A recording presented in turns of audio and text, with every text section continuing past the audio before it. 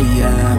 I'm making a new plan, rearranging my life, and I won't look back. EJ back again for another episode of EJ's Voicecast. So the main point here, research is key. Supporting point, doing research for your niche is important. This is related to YouTube, one of those avenues for getting your voice out there. You want folks to come to your site and click on your links and subscribe to your channel. To do that, you'll want to provide them with items that keep coming back. So on the voiceover side, you can do scripts, which you can download from various sites for free.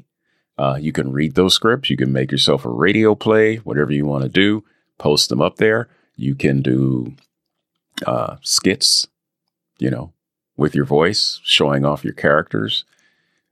Anything you can think of to put out there, videos with friends, whatever. You get your voice out there, you do your thing. You let people know you're out there trying to be a voiceover actor. And make sure that the scripts you pull are not copyrighted, so no one comes back on you and, gets upset and wants to sue you for everything you have. So to do that, you will want to provide good foundational information, not just off the top of your head. It may sound like it's coming off the top of your head, but trust me, you'll be better off if you actually do the reading, whatever that happens to be, and then go from there. Try not to use too many gimmicky things, because then you'll draw a particular audience. It may not be the audience you're aiming for. Plus, gimmicks only last a certain amount of time. And after a while, they'll fade away because everybody else starts doing them. Now they don't mean as much. I myself am trying to understand how to get my editing on point for both video and audio, so I can have intro, outro, and background music on my videos that don't overpower any speech I may be having while on the motorcycle and explaining some of the sites I'm going past. I know I'm on comms with some people I ride with, so you're only going to get, a half, a third of a conversation. You may be wondering, who the heck is he talking to? Well, there'll be other riders out there. That's who I'm talking to.